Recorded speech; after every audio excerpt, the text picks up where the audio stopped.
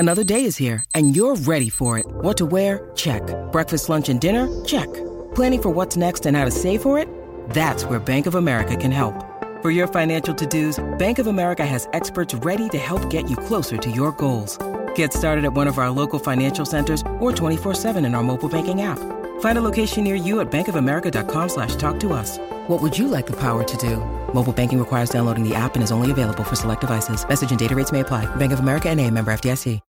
When you need mealtime inspiration, it's worth shopping Kroger, where you'll find over 30,000 mouth-watering choices that excite your inner foodie. And no matter what tasty choice you make, you'll enjoy our everyday low prices, plus extra ways to save, like digital coupons worth over $600 each week. You can also save up to $1 off per gallon at the pump with fuel points. More savings and more inspiring flavors make shopping Kroger worth it every time. Kroger, fresh for everyone. Fuel restrictions apply.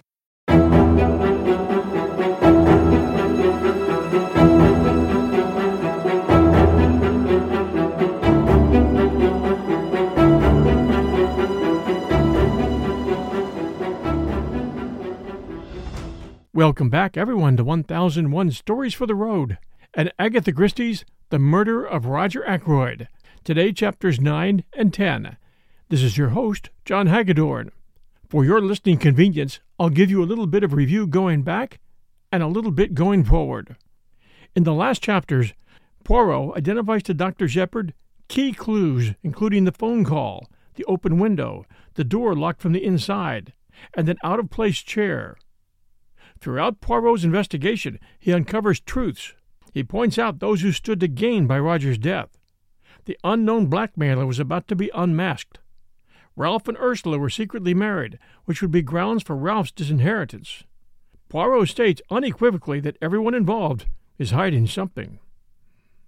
Dr. Shepherd begins to record the unfolding investigation in a personal manuscript, while his mistrust of Poirot's techniques mounts. As Poirot fits together the puzzle pieces using evidence and knowledge of human behavior, a composite of the killer emerges. Poirot was able to paint a psychological portrait of the blackmailer, a once decent but now weak man who can't resist the temptation to extort a rich widow and who pushes her too far. And now, Chapter 9, The Goldfish Pond. We walked back to the house together. There was no sign of the inspector. Poirot paused on the terrace and stood with his back to the house, slowly turning his head from side to side. "Une belle propriété," he said at last, appreciatively. "Who inherited it?" His words gave me almost a shock. It is an odd thing, but until that moment the question of inheritance had never come into my head. Poirot watched me keenly. "It is a new idea to you, that?" he said at last. "You had not thought of it before, eh?" "No," I said truthfully. "I wish I had." He looked at me again curiously. "I wonder just what you mean by that," he said thoughtfully. "Ah, no," as I was about to speak. "You would not tell me your real thought." "Everyone has something to hide," I quoted, smiling. "Exactly." "You still believe that?" "More than ever, my friend. But it is not easy to hide things from Hercule Poirot. He has a knack of finding out." He descended the steps of the Dutch garden as he spoke. "Let us walk a little," he said over his shoulder. "The air is pleasant today." I followed him. He led me down a path to the left which was enclosed in yew hedges. A walk led down the middle, bordered each side with formal flower beds, and at the end was a round paved recess with a seat and a pond of goldfish. Instead of pursuing the path to the end, Poirot took another which wound up the side of a wooded slope. In one spot the trees had been cleared away, and a seat had been put. Sitting there, one had a splendid view over the countryside, and one looked right down on the paved recess and the goldfish pond. "England is very beautiful," said Poirot, his eyes straying over the prospect. Then he smiled. "And so are English girls," he said in a lower tone. "Hush, my friend, and look at the pretty picture below us." It was then that I saw Flora. She was moving along the path we had just left, and she was humming a little snatch of a song. Her step was more dancing than walking, and in spite of her black dress, There was nothing but joy in her whole attitude. She gave a sudden pirouette on her toes, and her black draperies swung out. At the same time she flung her head back and laughed outright. As she did so, a man stepped out from the trees. It was Hector Blunt. The girl started. Her expression changed a little. "How you startled me! I didn't see you." Blunt said nothing, but stood looking at her for a minute or two in silence. "What I like about you," said Flora, with a touch of malice, "is your cheery conversation." I fancy that at that Blunt reddened under his tan. His voice, when he spoke, sounded different. It had a curious sort of humility in it. "Never was much of a fellow for talking, not even when I was young." "And that was a very long time ago, I suppose," said Flora gravely. I caught the undercurrent of laughter in her voice, but I don't think Blunt did. "Yes," he said simply, "it was." "How does it feel to be Methuselah?" asked Flora. This time the laughter was more apparent, but Blunt was following out an idea of his own. "Remember the Johnny who sold his soul to the devil in return for being made young again? There's an opera about it." "Faust, you mean?" "That's the beggar. Rum story. Some of us would do it if we could." "Anyone would think you were creaking at the joints to hear you talk," cried Flora, half vexed, half amused.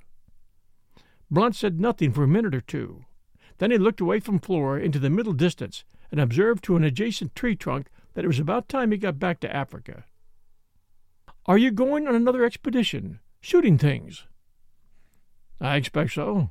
Usually do, you know. Shoot things, I mean." "You shot that head in the hall, didn't you?" Blunt nodded. Then he jerked out, going rather red as he did so. "Care for some decent skins any time? If so, I could get 'em for you." "Oh, please do," cried Flora. "Will you really? You won't forget?" "I shan't forget," said Hector Blunt. He added, in a sudden burst of communicativeness, "Time I went. I'm no good in this sort of life. Haven't got the manners for it. I'm a rough fellow, no use in society. Never remember the things one's expected to say. Yes, it's time I went." "But you're not going at once," cried Flora. Not while we're in all this trouble. Oh, please, if you go." She turned away a little. "You want me to stay?" asked Blunt. He spoke deliberately, but quite simply. "We all—" "I meant you personally," said Blunt, with directness. Flora turned slowly back again and met his eyes. "I want you to stay," she said, if that makes any difference." "It makes all the difference," said Blunt. There was a moment's silence. They sat down on the stone seat by the goldfish pond. It seemed as though neither of them knew quite what to say next. It's such a lovely morning," said Flora at last. "You know, I can't help feeling happy in spite of everything. That's awful, I suppose?" "It's quite natural," said Blunt. "Never saw your uncle until 2 years ago, did you?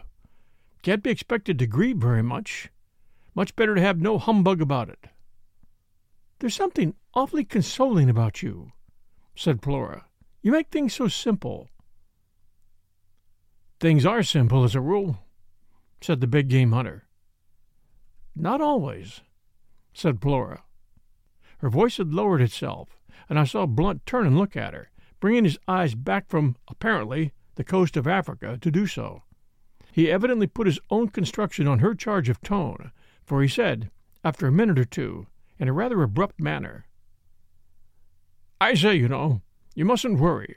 About that young chap, I mean. Inspector's an ass. Everybody knows. Utterly absurd to think he could have done it. Man from outside. Burglar chap. That's the only possible solution." Flora turned to look at him. "You really think so?" "Don't you?" said Blunt quickly. Oh, yes, of course." Another silence, and then Flora burst out. I'll tell you why I feel so happy this morning. However heartless you think me, I'd rather tell you. It's because the lawyer has been Mr. Hammond. He told us about the will. Uncle Roger has left me 20,000 pounds. Think of it! 20,000 beautiful pounds." Blunt looked surprised. "Does it mean so much to you?" "Mean much to me? Why, it's everything. Freedom. Life. No more scheming and scraping and lying." "Lying?" said Blunt, sharply interrupting. Flora seemed taken aback for a minute. "Yes, you know what I mean," she said uncertainly, pretending to be thankful for all the nasty cast-off things rich relations give you. Last year's coats and skirts and hats. "Don't know much about ladies' clothes. Should have said you were always very well turned out." "It cost me something, though," said Flora in a low voice. "Don't let's talk of horrid things. I'm so happy. I'm free. Free to do what I like. Free not to—" She stopped suddenly. "Not to what?" asked Blunt quickly. "I forget now. Nothing important." Blunt had a stick in his hand, and he thrust it into the pond, poking at something. "What are you doing, Major Blunt?" "There's something bright down there. Wondered what it was. It looks like a gold brooch. Now I've stirred up the mud and it's gone." "Perhaps it's a crown," suggested Flora, "like the one Melisande saw in the water." "Melisande?" said Blunt reflectively. "She's in an opera, isn't she?" "Yes. You seem to know a lot about operas." "People take me sometimes," said Blunt sadly. "Funny idea of pleasure. Worse racket than the natives make with their tom-toms." Flora laughed. "I remember Melisande," continued Blunt. "Married an old chap, old enough to be her father." He threw a small piece of flint into the goldfish pond. Then, with a change of manner, he turned to Flora. "Miss Ackroyd, can I do anything? About Patten, I mean. I know how dreadfully anxious you must be." "Thank you," said Flora in a cold voice. "There's really nothing to be done. Ralph will be all right. I've got hold of the most wonderful detective in the world, and he's going to find out all about it." For some time I'd felt uneasy as to our position. We were not exactly eavesdropping, since the two in the garden below had only to lift their heads to see us. Nevertheless, I should have drawn attention to our presence before now, had not my companion put a warning pressure on my arm. Clearly he wished me to be silent. But now he rose briskly to his feet, clearing his throat. "I demand pardon," he cried. "I cannot allow mademoiselle thus extravagantly to compliment me and not draw attention to my presence.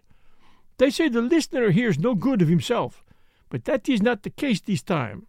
To spare my blushes, I must join you and apologize."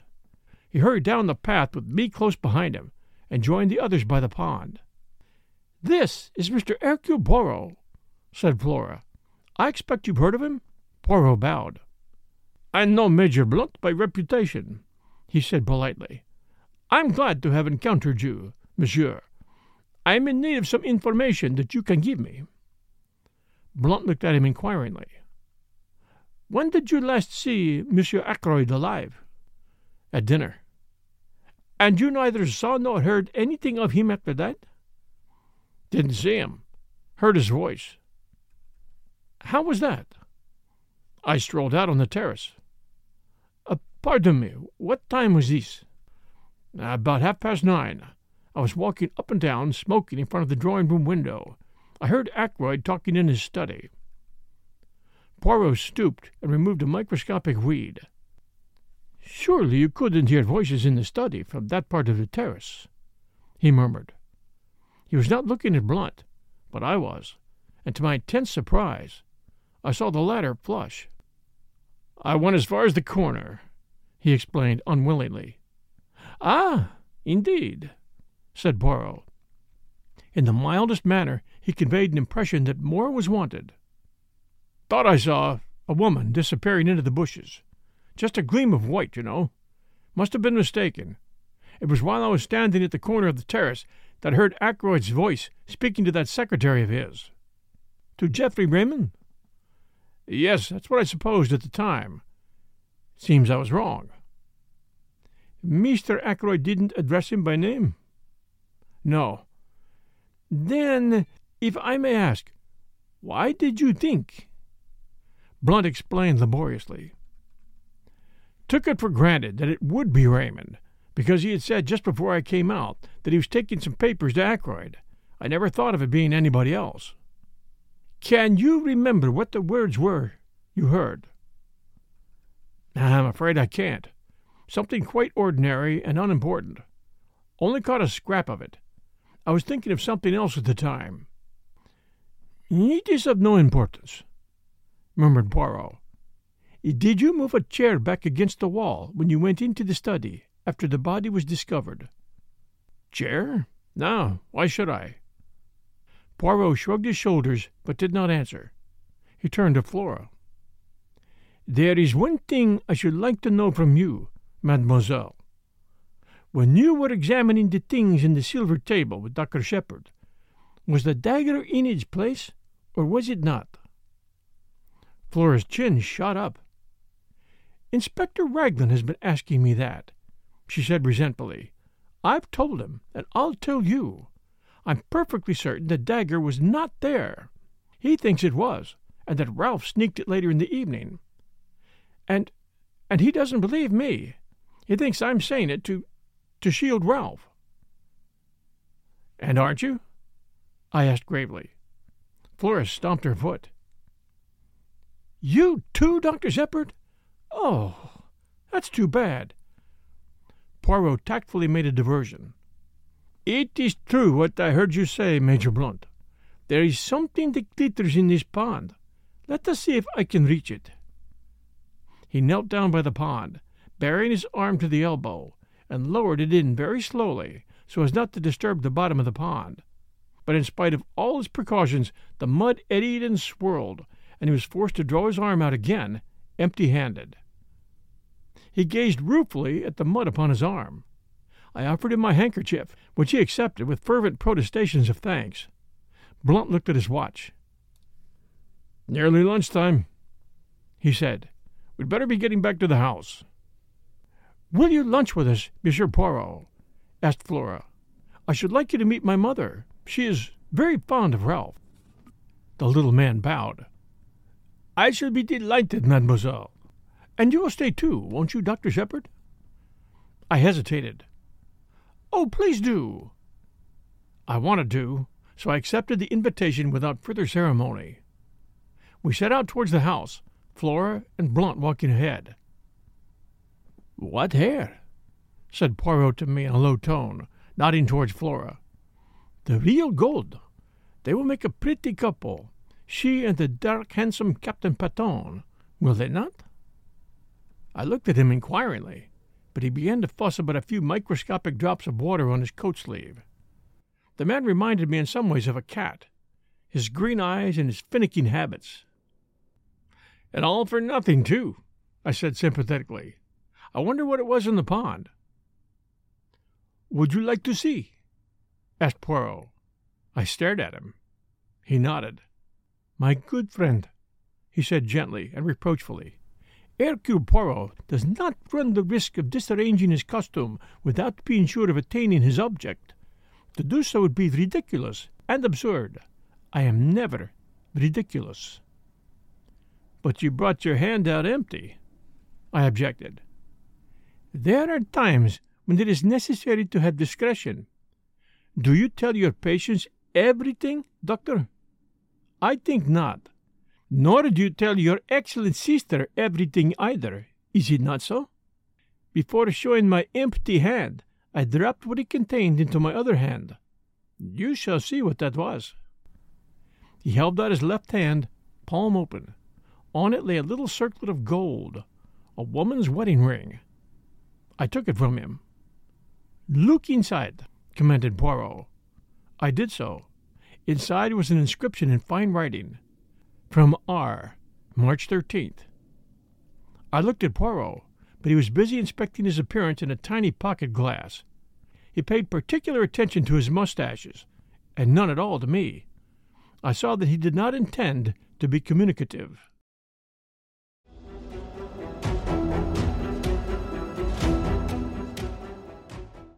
We'll return with Chapter 10 right after these sponsor messages. Discover why critics are calling Kingdom of the Planet of the Apes the best film of the franchise. What a wonderful day! It's a jaw-dropping spectacle that demands to be seen on the biggest screen possible. We need to go. Hang on. It is our time. Kingdom of the Planet of the Apes. Now playing only in theaters. Rated PG-13. Some material may be inappropriate for children under 13. This episode is brought to you by Snapple. Welcome to the Snapple Market Auditory Experience. Close your eyes. Imagine you're walking into your neighborhood store. You make your way to the back and reach for your favorite Snapple flavor. You can't wait. You take a sip. Whoa, that's a lot of flavor. What flavor are you holding? Now open your eyes and check out Snapple.com to find ridiculously flavorful Snapple near you. And now, Chapter 10, The Parlor Maid.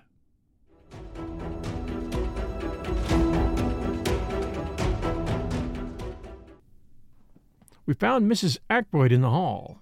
With her was a small, dried-up little man with an aggressive chin and sharp gray eyes, and lawyer written all over him. "Mr. Hammond is staying to lunch with us," said Mrs. Ackroyd. "You know Major Blount, Mr. Hammond? And dear Dr. Shepherd, also a close friend of poor Rogers. And, let me see." She paused, surveying Hercule Poirot in some perplexity. "This is Monsieur Poirot, Mother," said Flora. "I told you about him this morning." "Oh, yes," said Mrs. Ackroyd vaguely. "Of course, my dear, of course. He is to find Ralph, is he not?" "He is to find out who killed Uncle," said Flora. "Oh, my dear," cried her mother. "Please, my poor nerves. I'm a wreck this morning, a positive wreck. Such a dreadful thing to happen. I can't help feeling that it must have been an accident of some kind. Roger was so fond of handling queer curios. His hand must have slipped or something." This theory was received in polite silence. I saw Poirot edge up to the lawyer and speak to him in a confidential undertone. They moved aside into the embrasure of the window. I joined them, then hesitated. "Perhaps I'm intruding," I said. "Not at all," cried Poirot heartily. "You and I, Monsieur le Docteur, we investigate this affair side by side. Without you, I should be lost. I desire a little information from the good Mr. Hammond." "You are acting on behalf of Captain Ralph Patton, I understand?" said the lawyer cautiously. Poirot shook his head. "Not so. I am acting in the interests of justice. Miss Ackroyd has asked me to investigate the death of her uncle." Mr. Hammond seemed slightly taken aback. "I cannot seriously believe that Captain Patton can be concerned in this crime," he said. "However strong the circumstantial evidence against him may be, the mere fact that he was hard-pressed for money—" "Was he hard-pressed for money?" interpolated Poirot quickly. The lawyer shrugged his shoulders. "It was a chronic Ralph Patton," he said dryly. "Money went through his hands like water. He was always applying to his stepfather." "Had he done so of late? During the last year, for instance?" "I cannot say. Mr. Ackroyd did not mention the fact to me." "I comprehend. Mr. Hammond, I take it that you are acquainted with the provisions of Mr. Ackroyd's will?" "Certainly. That's my principal business here today." "Then, seeing that I am acting for Miss Ackroyd, you will not object to telling me the terms of that will?" "They are quite simple, shorn of legal phraseology, and after paying certain legacies and bequests." "Such as?" interrupted Poirot. Mr. Hammond seemed a little surprised. £1,000 to his housekeeper, Miss Russell, £50 to the cook, Emma Cooper, £500 to his secretary, Mr. Godfrey, Mr. Geoffrey Raymond, then to various hospitals. Poirot held up his hand. "Ah, the charitable bequests, they interest me not." "Quite so. The income on £10,000 worth of shares to be paid to Mrs. Cecil Ackroyd during her lifetime. Miss Flora Ackroyd inherits £20,000 outright. The residue, including this property, and the shares in Ackroyd and Son, to his adopted son, Ralph Patton. Mr. Ackroyd possessed a large fortune. A very large fortune. Captain Patten will be an exceedingly wealthy young man. There was a silence. Poirot and the lawyer looked at each other. Came Mrs. Ackroyd's voice plaintively from the fireplace. The lawyer answered the summons. Poirot took my arm and drew me right into the window. "Regard the irises," he remarked in rather a loud voice. "Magnificent, are they not? A straight and pleasing effect." At the same time I felt the pressure of his hands on my arm, and he added in a low tone, "Do you really wish to aid me, to take part in this investigation?" "Yes, indeed," I said eagerly. "There's nothing I should like better. You don't know what a dull old fogey's life I lead. Never anything out of the ordinary." "Good. We will be colleagues then. In a minute or two I fancy Major Blunt will join us. He is not happy with the good mamma. Now, there are some things I want to know, but I do not wish to seem to want to know them. Do you comprehend? So it will be your part to ask the questions." "What questions do you want me to ask?" I asked apprehensively. "I want you to introduce the name of Mrs. Ferrars." "Yes." "Speak of her in a natural fashion. Ask him if he was down here when her husband died. You understand the kind of thing I mean, and while he replies, watch his face without seeming to watch it. C'est compris?" There was no time for more, for at that minute, as Poirot had prophesied, Blunt left the others in his abrupt fashion and came over to us. I suggested strolling on the terrace, and he acquiesced. Poirot stayed behind. I stopped to examine a late rose. "How things change in the course of a day or so," I observed. "I was up here last Wednesday, I remember, walking up and down this same terrace. Ackroyd was with me, full of spirits.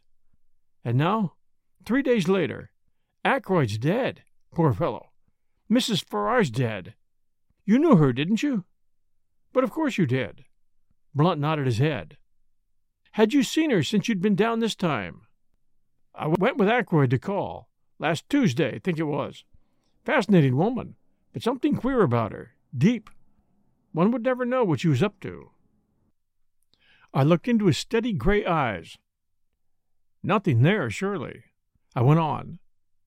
"I suppose you met her before?" "Last time I was here. She and her husband had just come here to live." He paused a minute, and then added, "Rum thing. She had changed a lot between then and now." "How changed?" I asked. "Looked 10 years older." "Were you down here when her husband died?" I asked, trying to make the question sound as casual as possible. "No. From all I heard, it would be a good riddance. Uncharitable, perhaps, but the truth." I agreed.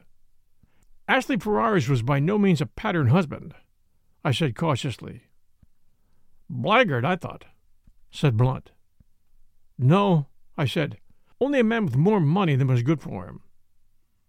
"Ah, money. All the troubles in the world can be put down to money, or the lack of it." "Which has been your particular trouble?" I asked. "I've enough for what I want. I'm one of the lucky ones." "Indeed." "I'm not too flush just now, as a matter of fact. Came into a legacy a year ago, and like a fool let myself be persuaded into putting it into some wildcat scheme." I sympathized and narrated my own similar trouble. Then the gong pealed out, and we all went into lunch. Poirot drew me back a little. Bien?" "He's all right," I said. "I'm sure of it." "Nothing disturbing?" "He had a legacy just a year ago," I said. "But why not? Why shouldn't he? I'll swear the man is perfectly square and above board." Without doubt," said Poirot soothingly. "Do not upset yourself." He spoke as if he were speaking to a fractious child. We all trooped into the dining-room. It seemed incredible that less than 24 hours had passed since I last sat at that table. Afterwards, Mrs. Ackroyd took me aside and sat down with me on a sofa. "I can't help feeling a little hurt," she murmured, producing a handkerchief of the kind obviously not meant to be cried into. "Hurt, I mean, by Roger's lack of confidence in me. That 20,000 pounds ought to have been left to me, not to Flora. A mother could be trusted to safeguard the interests of her child. A lack of trust, I call it." "You forget, Mrs. Ackroyd," I said. "Flora was Ackroyd's own niece, a blood relation. It would have been different had you been his sister instead of his sister-in-law." "As poor Cecil's widow, I think my feelings ought to have been considered," said the lady, touching her eyelashes gingerly with the handkerchief. "But Roger was always most peculiar, not to say mean, about money matters. It's been a most difficult position for both Flora and myself. He did not even give the poor child an allowance. He would pay her bills, you know, and even that with a good deal of reluctance, and asking what she wanted all those fal-lals for, so like a man. But now I've forgotten what it was I was going to say. Oh, yes, not a penny we could call our own, you know. Flora resented it.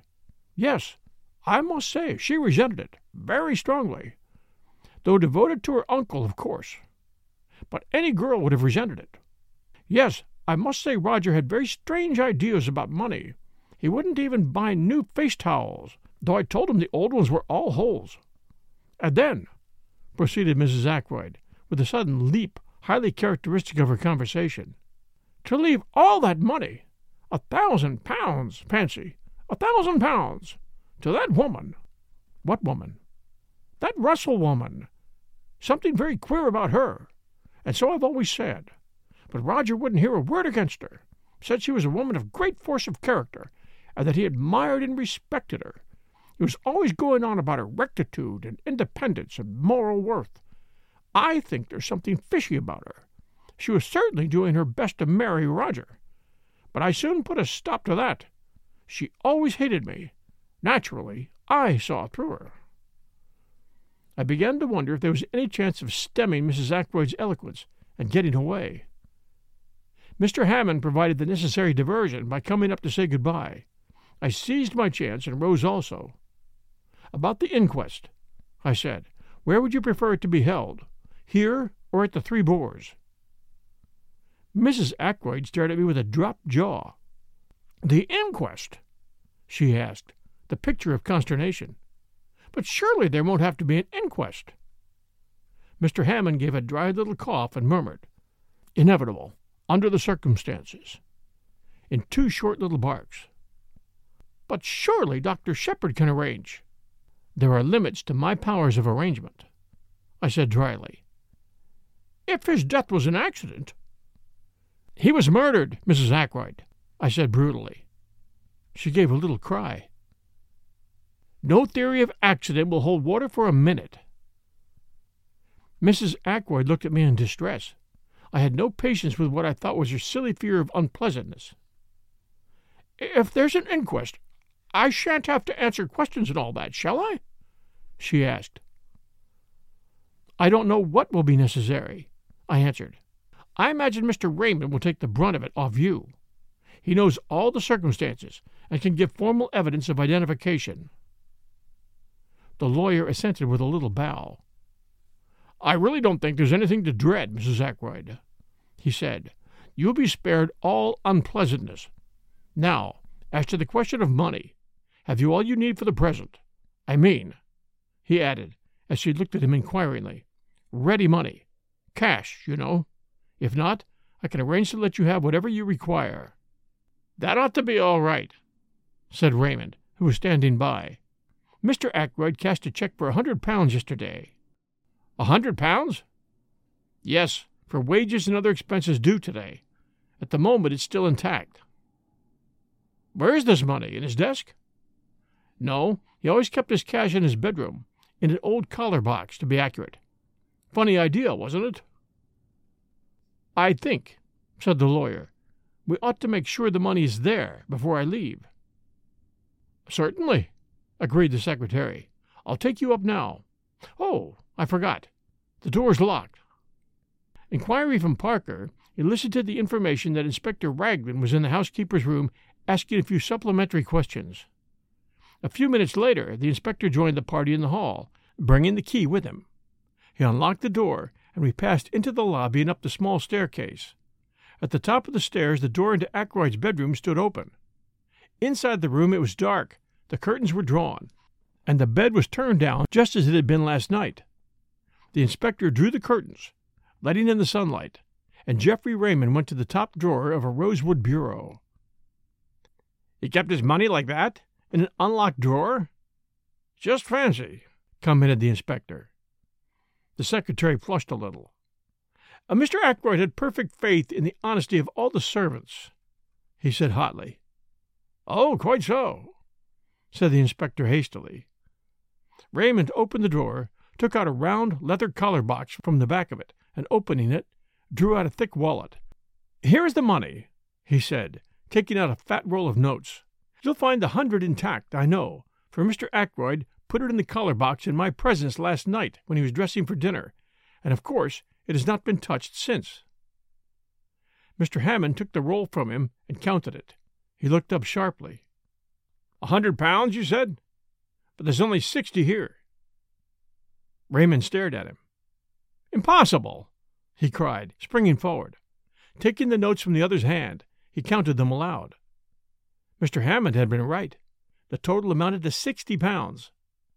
"But I can't understand it," cried the secretary, bewildered. Poirot asked a question. "You saw Mr. Ackroyd put this money away last night when he was dressing for dinner? You are sure he had not paid away any of it already?" "I'm sure he hadn't. He even said, 'I don't want to take £100 down to dinner with me. Too bulgy.'" "Then the affair is very simple," remarked Poirot. "Either he paid out that £40 sometime last evening, or else it has been stolen." "That's the matter in a nutshell," agreed the inspector. He turned to Mrs. Ackroyd. "Which of the servants would come in here yesterday evening?" "I suppose the housemaid would turn down the bed." "Who is she? What do you know about her?" "She's not been here very long," said Mrs. Ackroyd. "She's a nice, ordinary country girl." "I think we ought to clear this matter up," said the inspector. "If Mr. Ackroyd paid that money away himself, it may have a bearing on the mystery of the crime. The other servants all right, as far as you know?" "Oh, I think so." "Not missed anything before?" "No." "None of them leaving, or anything like that?" "The parlour-maid is leaving." "When?" "She gave notice yesterday, I believe." "To you?" "Oh, no. I have nothing to do with the servants. Miss Russell attends to the household matters." The inspector remained lost in thought for a minute or two. Then he nodded his head and remarked, "I think I'd better have a word with Miss Russell, and I'll see the girl Dale as well." Poirot and I accompanied him to the housekeeper's room. Miss Russell received us with her usual sang-froid. Elsie Dale, according to her, had been at Fernley 5 months. A nice girl, quick at her duties, and most respectable. Good references, the last girl in the world to take anything not belonging to her. "What about the parlour-maid?" said the inspector. "She, too, was a most superior girl, very quiet and ladylike, an excellent worker." "Then why is she leaving?" asked the inspector. Miss Russell pursed up her lips. "It was none of my doing. I understand Mr. Ackroyd found fault with her yesterday afternoon. It was her duty to do the study, and she disarranged some of the papers on his desk, I believe. He was very annoyed about it, and she gave notice. At least, that's what I understood from her, but perhaps you'd like to see her yourselves." The inspector assented. I had already noticed the girl when she was waiting on us at lunch. A tall girl with a lot of brown hair rolled tightly away at the back of her neck, and very steady gray eyes. She came in answer to the housekeeper's summons, and stood very straight with those same gray eyes fixed on us. "You are Ursula Bourne?" asked the inspector. "Yes, sir." "I understand you're leaving." "Yes, sir." "Why is that?" "I disarranged some papers on Mr. Ackroyd's desk. He was very angry about it, and I said I had better leave. He told me to go as soon as possible." "Were you in Mr. Ackroyd's bedroom at all last night, tidying up or anything?" "No, sir. That's Elsie's work. I never went near that part of the house."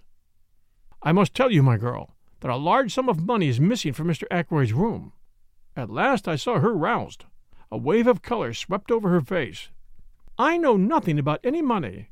If you think I took it, and that is why Mr. Ackroyd dismissed me, you are wrong." "I'm not accusing you of taking it, my girl," said the inspector. "Don't flare up so." The girl looked at him coldly.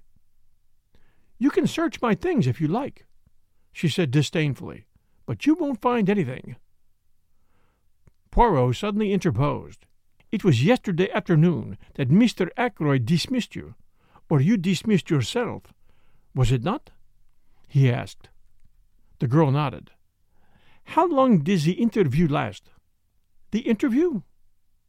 "Yes, the interview between you and Mr. Ackroyd in the study." I don't know."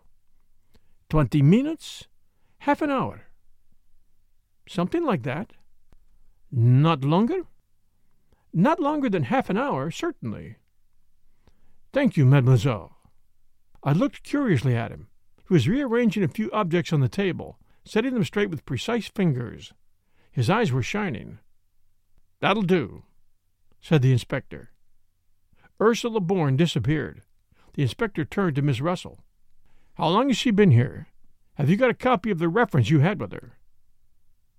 Without answering the first question, Miss Russell moved to an adjacent bureau, opened one of the drawers, and took out a handful of letters clipped together with a patent fastener. She selected one and handed it to the inspector. Said he. "Reads all right. Mrs. Richard Folliot, Marby Grange, Marby. Who's this woman?" "Quite good county people," said Miss Russell. "Well," said the inspector, handing it back, "let's have a look at the other one, Elsie Dale." Elsie Dale was a big, fair girl with a pleasant but slightly stupid face. She answered our questions readily enough and showed much distress and concern at the loss of the money. "I don't think there's anything wrong with her," observed the inspector after he had dismissed her. "What about Parker?" Miss Russell pursed her lips together and made no reply. "I've a feeling there's something wrong about that man," the inspector continued thoughtfully. "The trouble is that I don't quite see when he got his opportunity. He'd be busy with his duties immediately after dinner, and he's got a pretty good alibi all through the evening. I know, for I've been devoting particular attention to it. Well, thank you very much, Miss Russell. We'll leave things as they are for the present. It's highly probable Mr. Ackroyd paid that money away himself." The housekeeper bade us a dry good afternoon, and we took our leave. I left the house with Poirot. "I wonder," I said, breaking the silence, "what the papers the girl disarranged could have been for Ackroyd to have got into such a state about them. I wonder if there's any clue there to the mystery." "The secretary said there were no papers of particular importance on the desk," said Poirot quietly. "Yes, but—" I paused. "It strikes you as odd that Ackroyd should have flown into a rage about so trivial a matter?" "Yes, it does." "But was it a trivial matter?" "Of course," I admitted. "We don't know what those papers may have been. But Raymond certainly said—" "Leave Monsieur Raymond out of it for a minute. What did you think of that girl?" "Which girl? The parlour-maid?" "Yes, the parlour-maid, Ursula Bourne. She seemed a nice girl," I said hesitatingly. Poirot repeated my words, but whereas I had laid a slight stress on the fourth word, nice, he put it on the second. "She seemed a nice girl, yes?" Then, after a minute's silence, he took something from his pocket and handed it to me. "See, my friend, I will show you something. Look there." The paper he had handed me was that compiled by the inspector and given to him by Poirot that morning. Following the pointing finger, I saw a small cross marked in pencil opposite the name Ursula Bourne. "You may not have noticed it at the time, my good friend, but there was one person on this list whose alibi had no kind of confirmation. Ursula Bourne."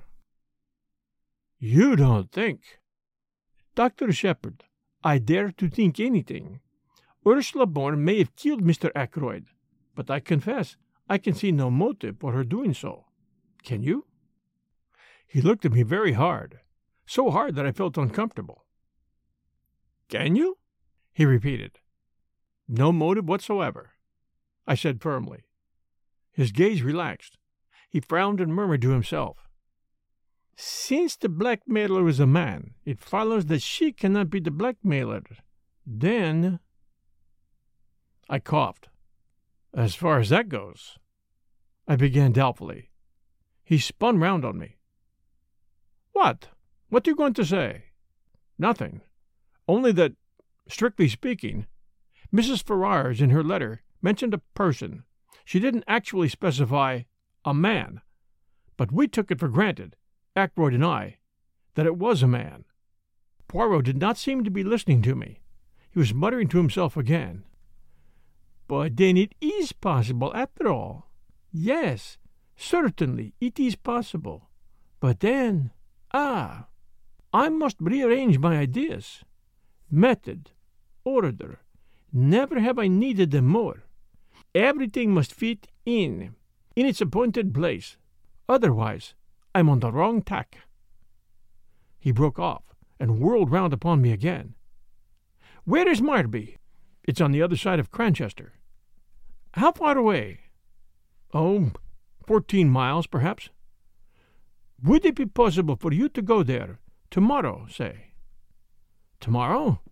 Let me see. That's Sunday. Yes, I could arrange it. What do you want me to do there? I want you to see this Mrs. Folliot. Find out all you can about Ursula Bourne. Very well, but I don't much care for the job. It is not time to make difficulties. A man's life may hang on this. Poor Ralph, I said with a sigh. You believe him to be innocent, though? Poirot looked at me very gravely. Do you want to know the truth? Of course. Then you shall have it. My friend, everything points to the assumption that he is guilty. What? I exclaimed. Poirot nodded. Yes, that stupid inspector, but he is stupid, has everything pointing his way. I seek for the truth, and the truth leads me every time to Ralph Pétain. Motive, opportunity, means, but I will leave no stone unturned. I promised Mademoiselle Flora, and she was very sure, that little one. But very sure indeed.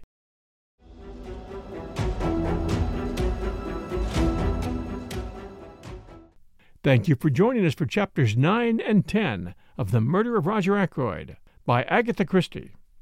We really appreciate reviews, and this is sweeps month for reviews. So all of you Apple listeners, because I think Apple is the last place you can leave reviews, maybe Spotify, but I'm not sure.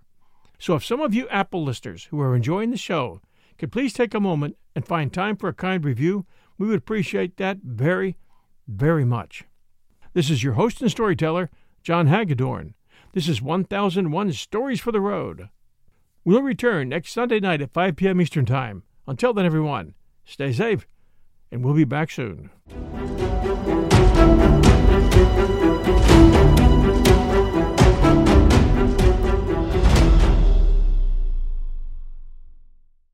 Our bodies come in different shapes and sizes, so doesn't it make sense that our weight loss plans should too? That's the beauty of Noom. They build a personal plan that factors in dietary restrictions, medical issues, and other personal needs so your plan works for you. Noom doesn't restrict or shame when you want to treat yourself. Their flexible program focuses on progress instead of perfection. You don't have to give up carbs or anything. And with their daily lessons, you can learn something new about your food choices every day.